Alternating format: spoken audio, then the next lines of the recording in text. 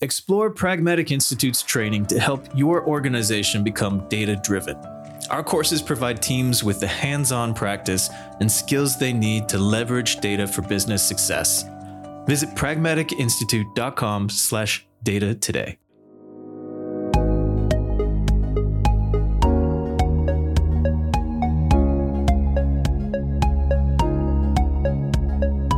Welcome to Data Chats, a podcast by Pragmatic Institute and the Data Incubator, where we tackle data topics and trends with experts, industry leaders, instructors, and alumni.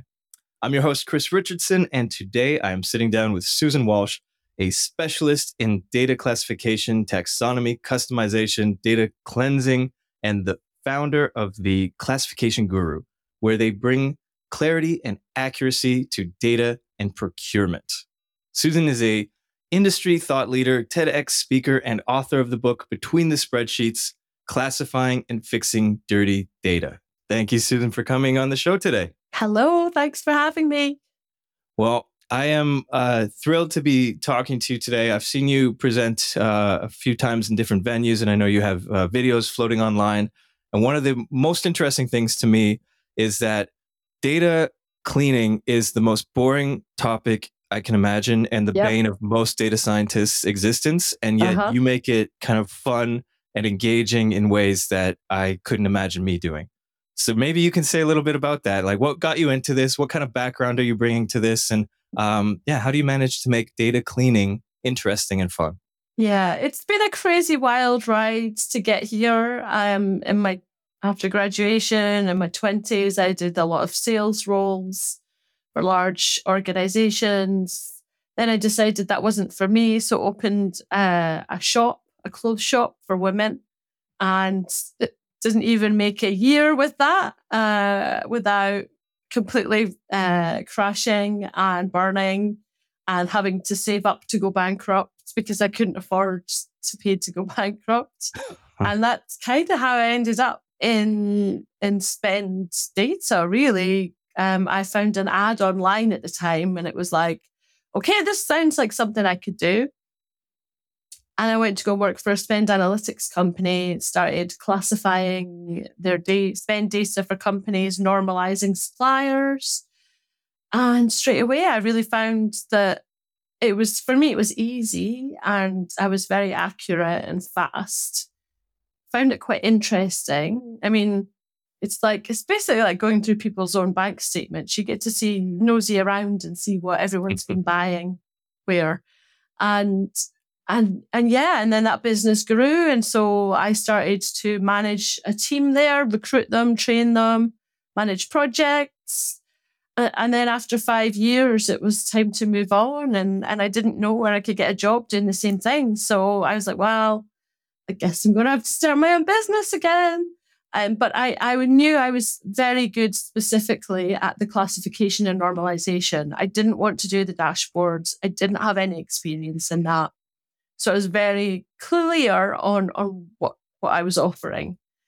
And got some great feedback. A lot of people said, I wish I knew you 6 months ago. Yeah. I realized pretty quickly that nobody was really looking for my services because nobody else was offering them. And even today, it's pretty much still me out there.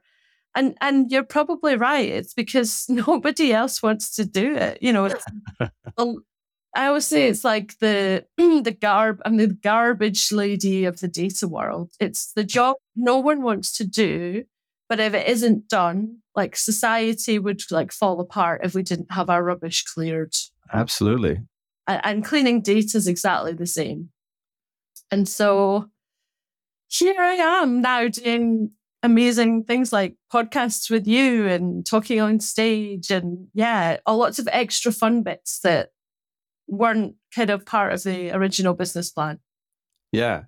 Yeah. Well, maybe you could say a little bit more about that. So I think most people listening, either doing the data cleaning or they're aware that data cleaning is happening. But they may not realize the consequence, especially people like product managers, marketing managers who are asking for stuff. The data analysts or data scientists will come back and say, here's the project plan. And a lot of that plan will often include cleansing in some way or maybe multiple ways. What does that look like, and what are some of those consequences as to like why that's such an important element? Yeah, I've got a couple of different examples for you there. The Perfect. first is CRM systems, because every Yeah. sales and marketing person in the world uses them. And I often hear our Salesforce is a mess, our HubSpot is a mess, our Yeah. MailChimp is a mess. And no matter how many times you click that deduplicate button, it doesn't always work properly. Because Mhm. there are things like near duplicates. Well, I call them that. That's just my term. But things like Rob Smith and Robert Smith and Bob Smith could all be the same person. A dedupe button's probably not necessarily going to pick up on something like that. Mhm. And if you've got company names in there, imagine if they've been bought over and changed names, but it's still sitting under the old name. I mean, I have seen IBM listed as International Business Machines still to this day. That's just like someone coming out of uni is not going to know that International Business Machines is IBM. They just wouldn't. And so things like that mean that people end up creating extra records. So you might have 2 or more versions of the same person or company, and you've got notes and updates in one, and you've got some notes and updates in the other. So you're never really seeing the full picture of what's going on with that particular person or client or customer. So not only is that wasting time, you could have 2 people trying to contact the same person. That's just going to really annoy them and make them ignore you. Yeah. It's wasted money. It could be wasted mailings and things like that. So that the cost and time effort can be huge. And that's just one thing. Another thing that I did for a marketing department of a manufacturer who sells like in retailers all over the world is they buy their marketing data from Nielsen, from Kantar, from Asda, Tesco here in the UK. And each different data source names the brand name slightly differently, categorizes the product, the same product, but differently in each data set, even though it's the same thing. And so when they try to pull that data together, they don't have a full picture of what's going on in the market. So they don't know how much they're selling here or there. They don't know if they're looking at competitor data. They can't compare it like for like. And so they're not really getting visibility and maximizing their opportunities. And so that's another way that the data could, clean data could really help them. Yeah. What have you seen that maybe you can give some examples like the CRM where people are taking data or they're collecting data, and what would it look like for someone with your eyes, your experience to see clean data and dirty data? What are some of the telltale signs? So let's go back to Bob Smith. So we've got 2 Bob Smiths, and one Bob Smith lives at 10 Sunshine Street, and one lives at 10 Sunshine ST. And maybe one of those Bobs lives in Guildford, where I am now. And maybe the other one does as well. And then maybe one of the records has the county, which would be, or the state, which over here would be Surrey, and one doesn't. And one has a letter missing from the postcode, and one doesn't. And one has a number missing from the phone number, and one doesn't. And maybe there's 2 different email addresses there as well in those 2 records. And so that's a classic example of the kind of things that we see every day and are happening in every organization. You can't stop it, but you can minimize it. And what does it look like to minimize it? Because as you say that, I'm thinking like, yeah, if I were looking at a list, I could easily do that, put that together. But if I had a million entries and there was a certain percentage that looked like that, where would I start? I mean, give us a call, really. But if you can't do that, the best method is prevention rather than cure. So if you can train your team to input data the correct way at the start, then that is half the battle. And one of the things that I always say is make sure your data has its coat on, like a jacket. And so that means that, first of all, your data's got to be consistent. So we're using the same units of measure, the same date formats, the same language, the same procedures to enter things. If we're using abbreviations, let's have a list so that people can follow the same pattern. Of course, it's got to be organized too. So categorize that data in a way that you need it, whether that's by state, by region, by country, by business unit, by person. Have that there ready to go. And of course, it's got to be accurate as you possibly can get it. And in different areas of the business, that will mean different things. Accuracy in sales and marketing might be, we have to fill these data points for a customer. Whereas financially, you have to be 100% accurate. You can't be a little bit wrong. So once you've got your consistent, your organized, your accurate data, then you got your trustworthy data. And that's the biggest thing that I hear is we don't trust our data.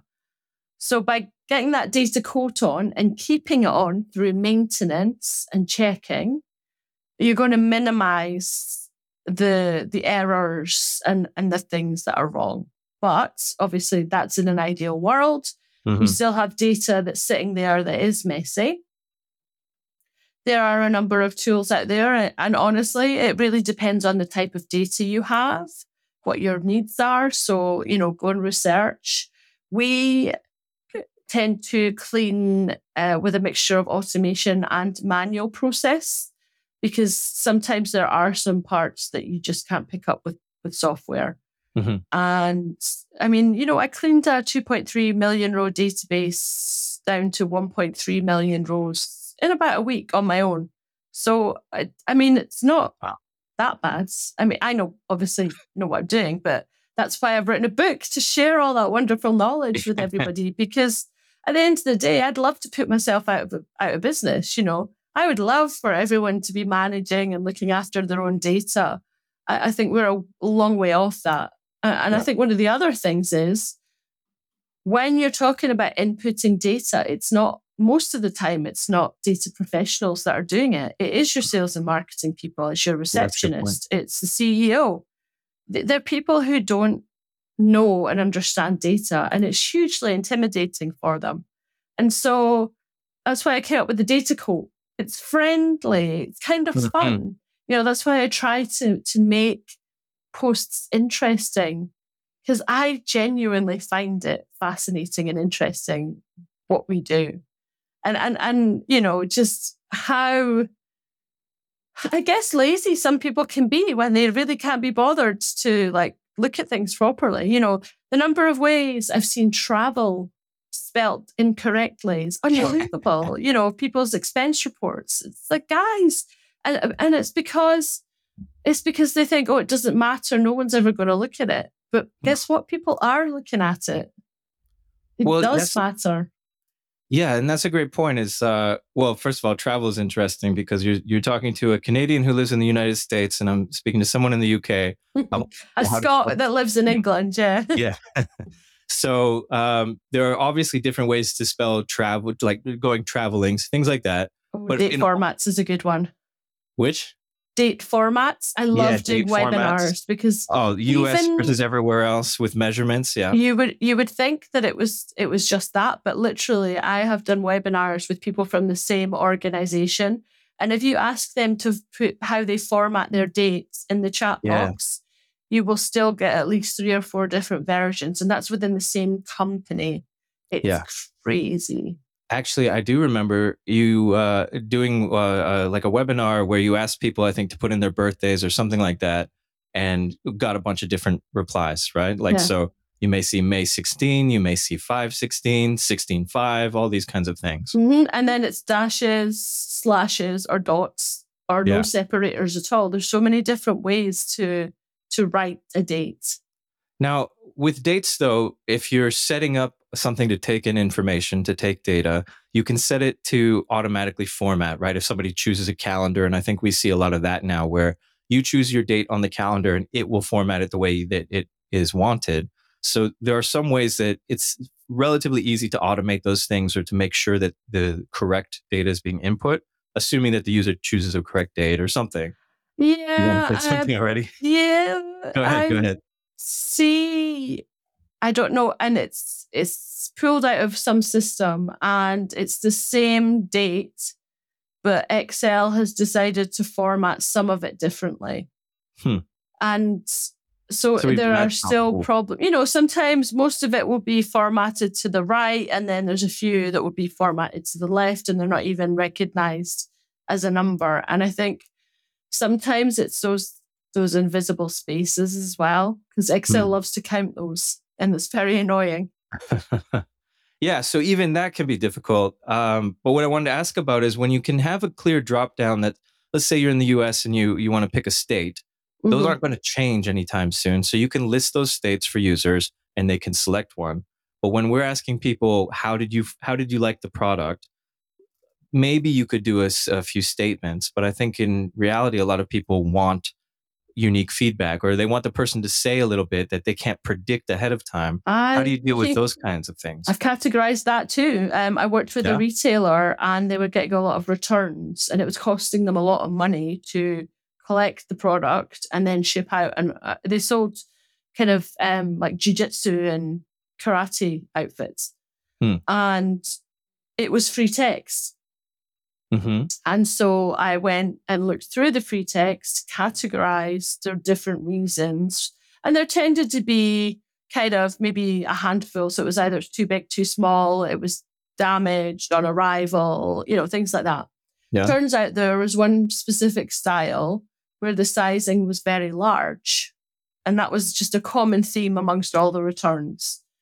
So all they needed to do was put a note on their website to say, sizing wise, this comes up quite large. You might want to order a smaller size. And that would dramatically reduce the number of returns that they had for that product. But again, it's probably the way my brain works too, is being able to just go through that free text and being able to categorize it. But, I've been doing this for over 10 years now. So I categorize everything, Hmm. I don't even mean to, it just kind of happens. Well, when people are thinking about that, right? If they're thinking we want to get customer feedback, maybe they don't know what the categories are. Do you have advice for that? So I'm thinking like returning something on Amazon today. Definitely, I remember seeing things like, was it broken? Did it return, or did it come in? Did something come that you didn't expect, or that was the wrong thing? They have these categories. I would assume though that they've learned that those are the most common categories. If you're a business who doesn't know what to predict, who doesn't know there could be any number of reasons for whatever comment you're asking for. Do you have advice to get started?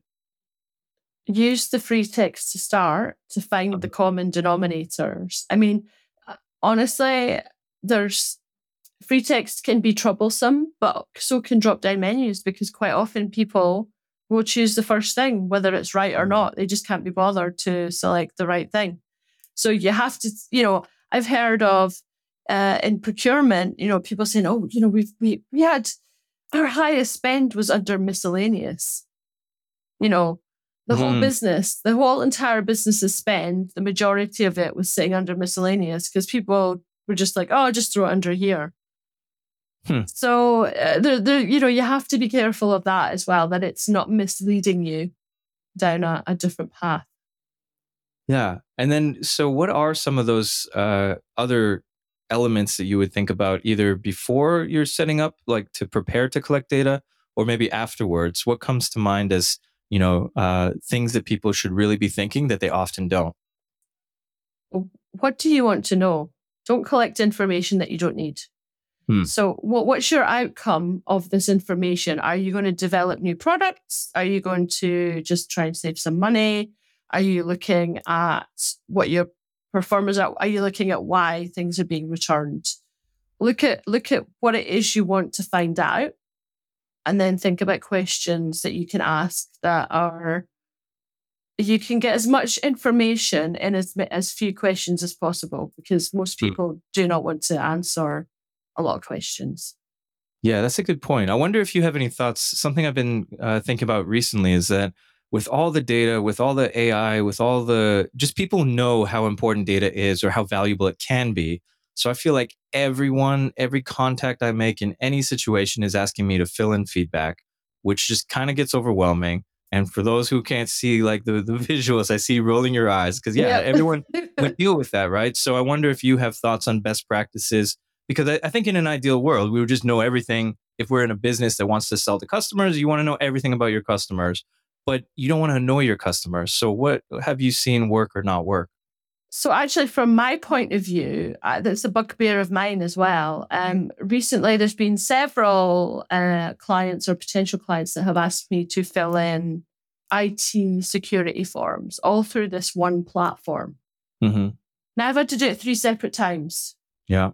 This platform could be saying to me, okay, this is kind of what our clients generally want to know. Can you fill this basic information in? They could just take that whenever they want it, and then anything else extra, they could ask me. But what happens is I have to fill out the same information every time. And it literally takes hours to fill out these forms. Yep. So if we are talking about filling out forms for similar things, let's have a repository. Here's my basic details that you might need. What else do you want to know? Mm-hmm. And then it remembers it. And so you don't have to answer that the next time, because the next company could just go and find that in this one place. Everyone's trying to do the same thing, but all over in different places, rather than centrally. Yeah. No, that makes sense. I also wonder though, how often do you, in the work that you're doing, think about have to come up against things like GDPR and privacy concerns? Like, is that something that data cleaning and the things that you're doing fit into, or is that usually before or after? A lot of the work we do is with financial data, so it's sensitive information, but it's not personal information. But we do work with CRMs and we do clean personal information, and the way that we kind of deal with that is it's the client will drop that in a secure folder. Only myself and one other person in the business will have access to that whole file. When the team are cleaning, they'll get a portion of the file, but they never get the whole file and they don't get all the data. And so, we can use password protection. Everyone's got multi-factor authentication. And it's about being aware. We have weekly meetings and I talk about spam emails all the time because I've had emails from myself and I'm like, no, that's not me. So it's about being careful, but actually being a smaller business, we're actually probably safer because we don't have hundreds of people who are at risk of clicking on a link that's going to lead to ransomware or hacking or anything like that. Yeah, that's a good point. So fewer people at least is less vulnerable. Yeah, but also, business, that's our reputation. It only takes one breach and that's it. We're out of business. So we have to take it seriously. That's interesting because you mentioned earlier how so many businesses see themselves or their like CRM or whatever as dirty, as not necessarily trustworthy. Yeah. I think if anyone gets a cybersecurity breach and has to report on that, they're very worried about the impression that will give to others. And so they're very cautious when it comes to cybersecurity. And yet you look at their internal databases and they're all dirty. And, how do you weigh that in terms of like, you're an executive who's thinking, okay, I want to make sure we're secure, because if people find out we're not secure or we have vulnerabilities, that looks horrible. They don't seem to put the same emphasis on the data cleanliness or, that kind of thing. Well, the funny thing is, especially with GDPR, it's not just about protecting your data, it's about having accurate data too. So if you don't have accurate data on these customers, clients, you're actually in breach for that as well. Interesting. So that should be a kind of motivational thing right there. Learn a proven approach for solving business problems with data in Pragmatic Institute's Business-Driven Data Analysis course. Elevate your impact by improving communication with stakeholders and delivering critical insights. Find out more and enroll at pragmaticinstitute.com/data. Unfortunately, what we see is these big companies just take the hit and take the fine, and we're talking millions of dollars or euros or pounds. But actually, I'd also say that it's sometimes the reputational damage can be far more costly than I find. Because, it takes years to build up a reputation. And as we all know, it can be destroyed overnight. And it's very hard to come back from that. So it's about thinking about all the other consequences and letting your team know about that too. Yeah, I wonder if you could say a little bit more about teams, because I mean, people listening to this may be working at a relatively small company, or they may be working at something huge with, hundreds of millions or hundreds of thousands of employees potentially. What did teams look like? Maybe there's different versions of that, but like, where would you fit into a team, and what have you seen work better when people are maybe either hiring you, getting your services, or they have other people in their organizations doing the cleaning? What does that tend to look like? Are they scattered? Is it one group that they, send the information to? What works best in organizations typically, or maybe at different sizes? It's communication is the Yeah. biggest thing that is lacking. And this department doesn't talk to that department. I depending on the client, some like regular meetings, some don't. So we work with whatever works best for them. But sharing problems, issues, and getting a resolution or an answer at a weekly meeting is much easier than waiting till the end of the project and being like, oh, didn't know this. And actually you find out if you'd known it at the start, it would have saved you like a week of time. So communication is definitely a big thing. Something that because I have my own team as well. So again, it's about the data code. So it's making sure that everybody's consistent in what they do. And we have a kind of 3-check process. So the data gets split out between the team. They all do their own bits. It gets pulled back together. Someone reviews that whole data set and checks it, and then corrects any inconsistencies, anything like that. And then I will give it a final check as well. And then it goes out the door.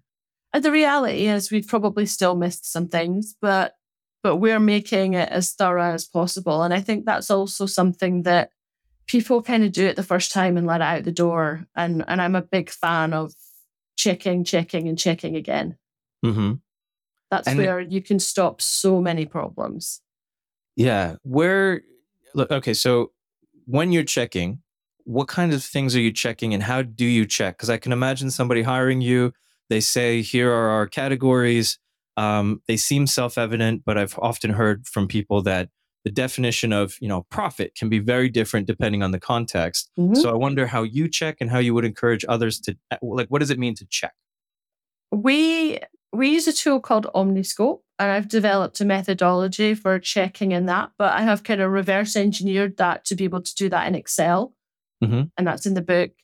And it's all about interrogating the data in different ways. So I might look at number of classifications per supplier, first of all. And I might know that every supplier name that contains the word taxi should be sitting under level 1 travel.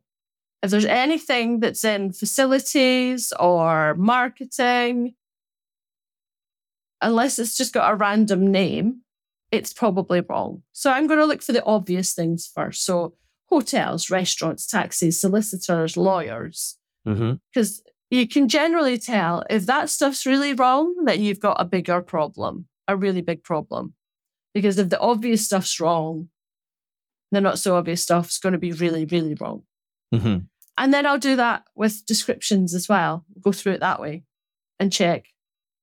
And most suppliers should have the same level 1. Not all, your IBMs, your Microsofts might have multiple different levels, but generally.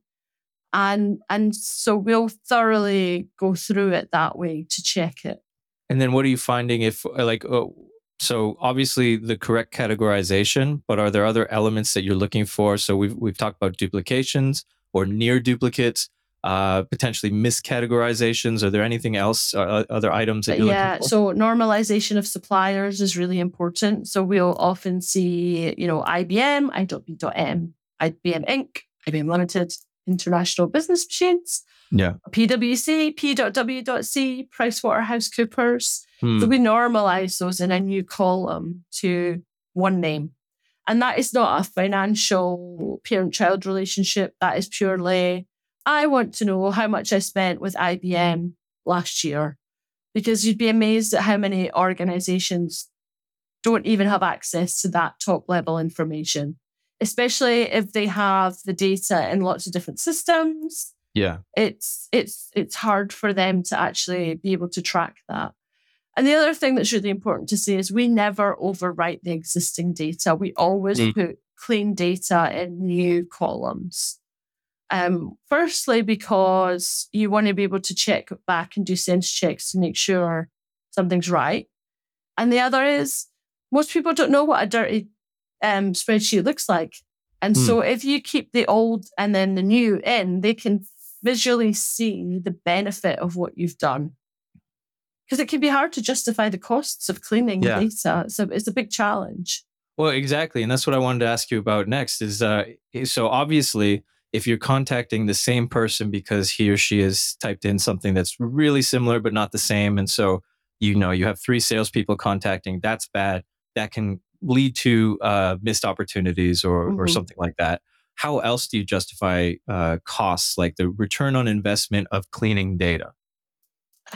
It can be hard because everyone has heard cost savings and time savings so many times. They're kind of immune to it. It doesn't have that impact anymore.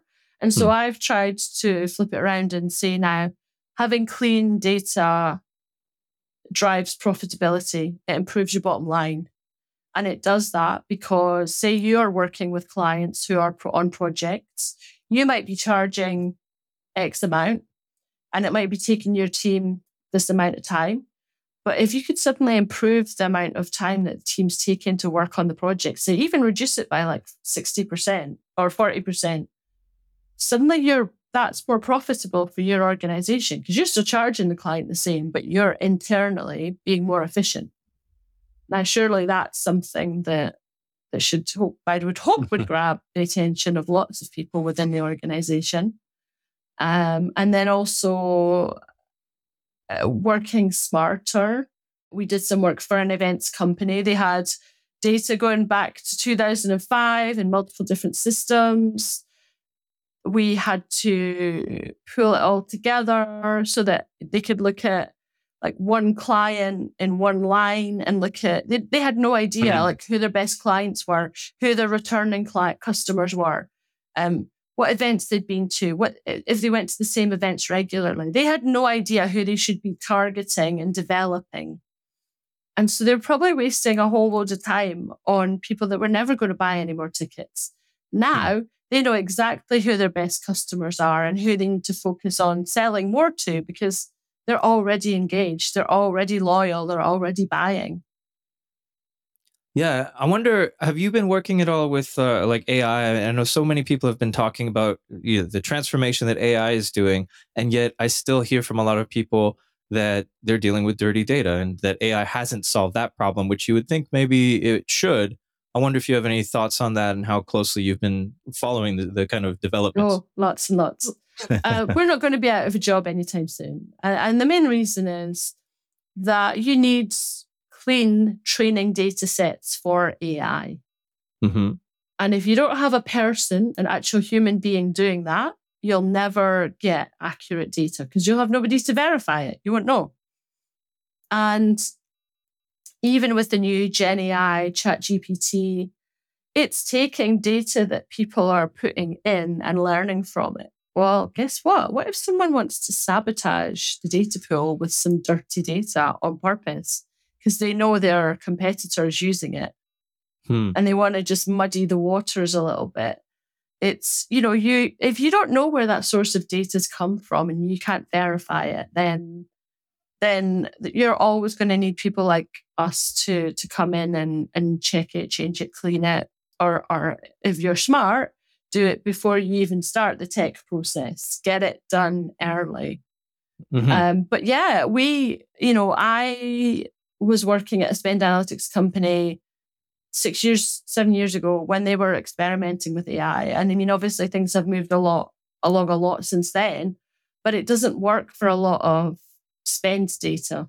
It works for supplier normalization, and we've had some good results with that. But supplier classification is so subjective, contextual. Mm-hmm. It's hard right now for AI to be able to do that effectively. Do you have places that you go to for either data ideas, models, presentations? Because one of the things I'm thinking about is you're working with financial information from a company. You've done this excellent job cleaning it, figuring out how to make it more productive for the company. You can't share that with others, for confidentiality. Potentially, you can't necessarily take it and use it in a new project. What do you do, or where do you get things that you would like maybe be able to point people to? We learn by failing and trying things and with what we do. Also, I'm at the stage where finding any spare time in the day is just too hard, but I have a fantastic data analyst who now does have the time to go and research how we can improve our own data models, see what else is out there, and just experiment with things. And that's how we do it. But if people are looking for dirty data sets or data sets to work on, there's I think there's Google data sets. There's also the gov.uk website. All the public sector data sets are available to have a look at. One of the things that I find frustrating is that there aren't many dirty data sets available. So when I created my course, I built a dirty data set with dirty names, addresses, and emails so that when people do the course, they're doing it along with me. Mm. And they're actually kind of working on their own dirty spreadsheet too. So they're getting to deal with real life dirty data. And hopefully they'll go on to use a tool that will fix that, but they'll understand by doing that what dirty data actually looks like. Because sometimes we're using software, but we don't actually know if it's working or not, because we've never seen what it should look like or what it's supposed to look like. Yeah, I think that's one of the most interesting things about the idea of training in this field, is because we often, if you're seeing textbook examples, they're either perfect or there's a clear problem that then they show you the next step how to address. And so I'm sure that your experience has given you a bunch more things to look for than people who it's very hard to train, I would imagine. Oh yeah, I've probably given them a worse data set than you genuinely see, because I've taken the worst of kind of everything. But I've got like a UK version and a US version as well, so people can try both, because that is the best way to learn and also the best way to understand what data shouldn't look like. Yeah. Which is amazing, because I think in any organization you join, if you've been trained, you automatically see that there's a huge difference from the training that you've done, the books that you've read, to the actual business that you're in. I've never heard of somebody entering an organization and being like, yeah, that looks like the textbook I was trained on, Yeah. No, most of them are like, I don't know what to do with this. Yeah, well, let's maybe jump into that for a second. So if you have been trained, maybe you even have like a PhD in computer science, you get to an organization and you're just seeing all this mess.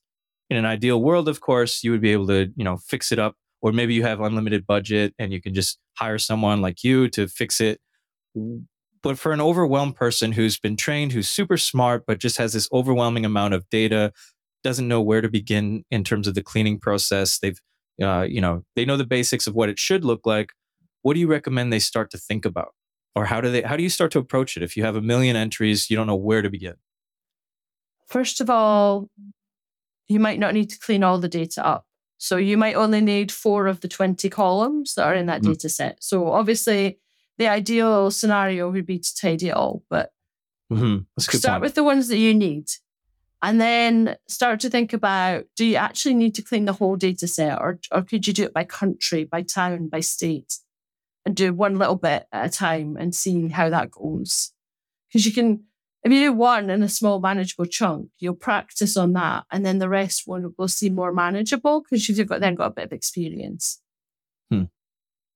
Think about what it is that you need from the data set that you need to clean again. So there could be different ways to clean it. But I mean, things like formatting. Do you want uppercase, lowercase, sentence case, standardize those things? Because one of the things that is really what I find quite interesting is when I'm normalizing suppliers, I need it in all uppercase. But if I'm looking at addresses, I need it in sentence case.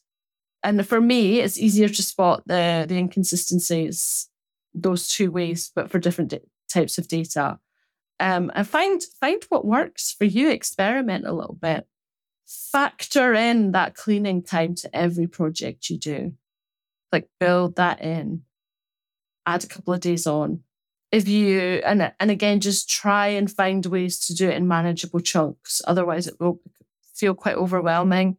If you're doing it in Excel, Excel is terrible with large volumes of data. It's getting better, but I still manage to crash it every other week. So which is why I don't use it too often. So yeah, it's working smarter. Maybe you're only getting asked to do something for sales and marketing, not the whole business. So maybe we just pull the sales and marketing data and work on that first. And then once you've done that, you might be able to build some master mapping lists that you might be able to apply to other areas of the business. And then you've saved yourself some time. Yeah, yeah.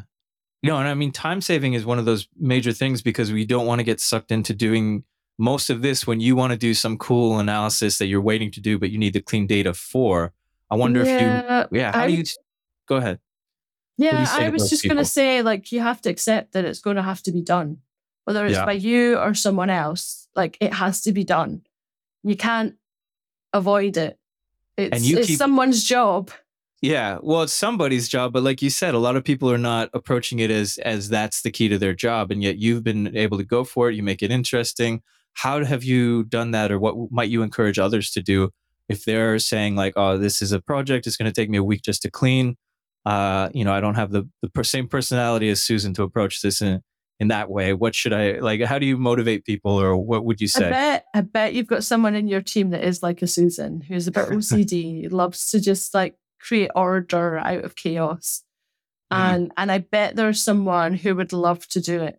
And maybe we need to get out of these boxes of this is a data scientist, this is a data analyst, this is a team assistant. Maybe your team assistant is the best person to clean the data. Let's make the roles a bit more fluid and share the work. And if you enjoy it, it doesn't feel like work. It's half the battle. So find someone that does. Yeah. There is something very rewarding to seeing a clean data set. Isn't there just? There is. Yeah. And so I guess, is there anything else people should be thinking about? I know everyone kind of understands that cleaning is one of the first elements. Once you have a question or an objective, once you have a data source or multiple, typically cleaning is the next step. Is there anything people should be including more when they're setting out a project? You've already said you have to tell people it's going to take a little time. You have to dedicate that time to cleaning. But are there any other considerations or things that people should think about in their data process overall? Yes, factor in some budget for it. It always gets left out. And, people getting the actual data can be a real problem. One client, for us, it took 18 months for them to get what we needed. People assume they can just go to someone and get it. That's not always the case. So factor in, that there's going to be some bumps and hurdles, and try and sell the value of cleaning data internally, get everybody on board with it.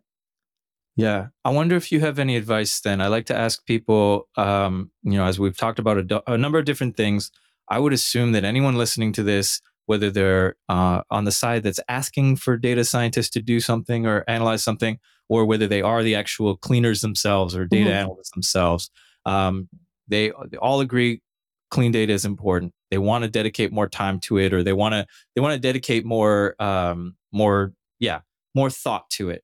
Maybe not more time. They want to save time. Maybe they're willing to spend more time, spend more budget. But what are some things that they could do today or tomorrow, maybe, but in the short term, to help them achieve where they want to be in terms of having a super clean data set that they can use and maintain?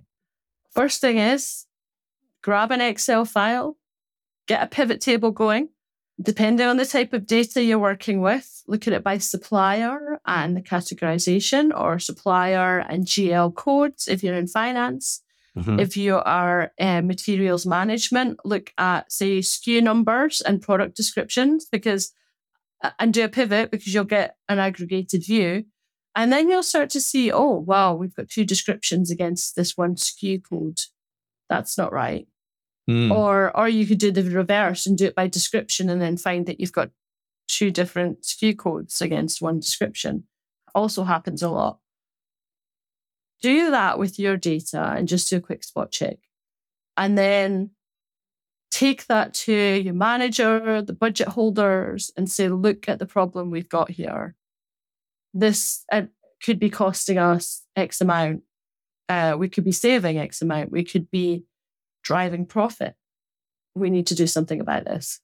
Because the more you talk about it and show them, actually physically show them something that's tangible, like we were talking about, the before and after, that is so powerful when you're trying to get some money or some help from people, because they can see the problem. Telling them, honestly, it doesn't mean much to them. They're like, just go and fix a spreadsheet. They don't really understand. Yeah. By showing, it's much easier to kind of win them over. And then the second thing is get everybody putting their data coat on. So making sure it's consistent, organized, accurate, trustworthy. And that is across not just departments, but the whole organization, because it's everybody's responsibility to look after clean data. And it's not good enough to just put that coat on. You have to keep it on all year round. So maintain that data as well. And it will make your life so much easier. And it also means, imagine if everyone is working consistently and someone goes off sick, and then the process just keeps smoothly going on because everyone's doing the same thing the same way. Someone else can take over their role and it'll be fine. Imagine all those wonderful little benefits, side benefits that would come from it. Yeah. No, that's in a perfect world. That's my fantasy. Yeah. Yeah. No, I can. Yeah, it's funny. I'm just imagining some people have different fantasies. Yours is just a clean data world. But I think an organized world. Anyone who's worked with data, I think, would share that. Yeah. But yeah, that's great, valuable tips for everyone, especially for those of us who, we all agree. I don't think there's anyone who is in favor of dirty data. It's more of a question of how do we prioritize? How do we actually achieve it? And that's already some great tips that you've given. If people want to follow you, think more about what you've been saying, or maybe even contact you, what do you recommend, Susan? LinkedIn is my favorite hangout. So Susan Walsh, the classification guru. There's the website, theclassificationguru.com, and then you can get all the other links for various YouTube and etc. for there. But I think it's also important for us all to acknowledge that there is no such thing as a perfect data set, but it's about minimizing the errors. Yeah, which can lead to some huge results if we're all on the same page on that. Yeah. And who knows, it may be even a bonus for you if you manage to improve your team's performance. Yeah. And not only improve, but show it, as you said. I think that's a key factor there, being able to demonstrate. Well, Susan, thank you so much for joining Data Chats. I think you've given lots of people motivation, ideas, and something that they can start on if they haven't been doing it like immediately to see some significant results. Yeah, it doesn't have to be with fancy tech. You can literally do it with a spreadsheet. It's all about just making it, to start with, as easy as possible. Well, thank you so much, Susan. Thank you.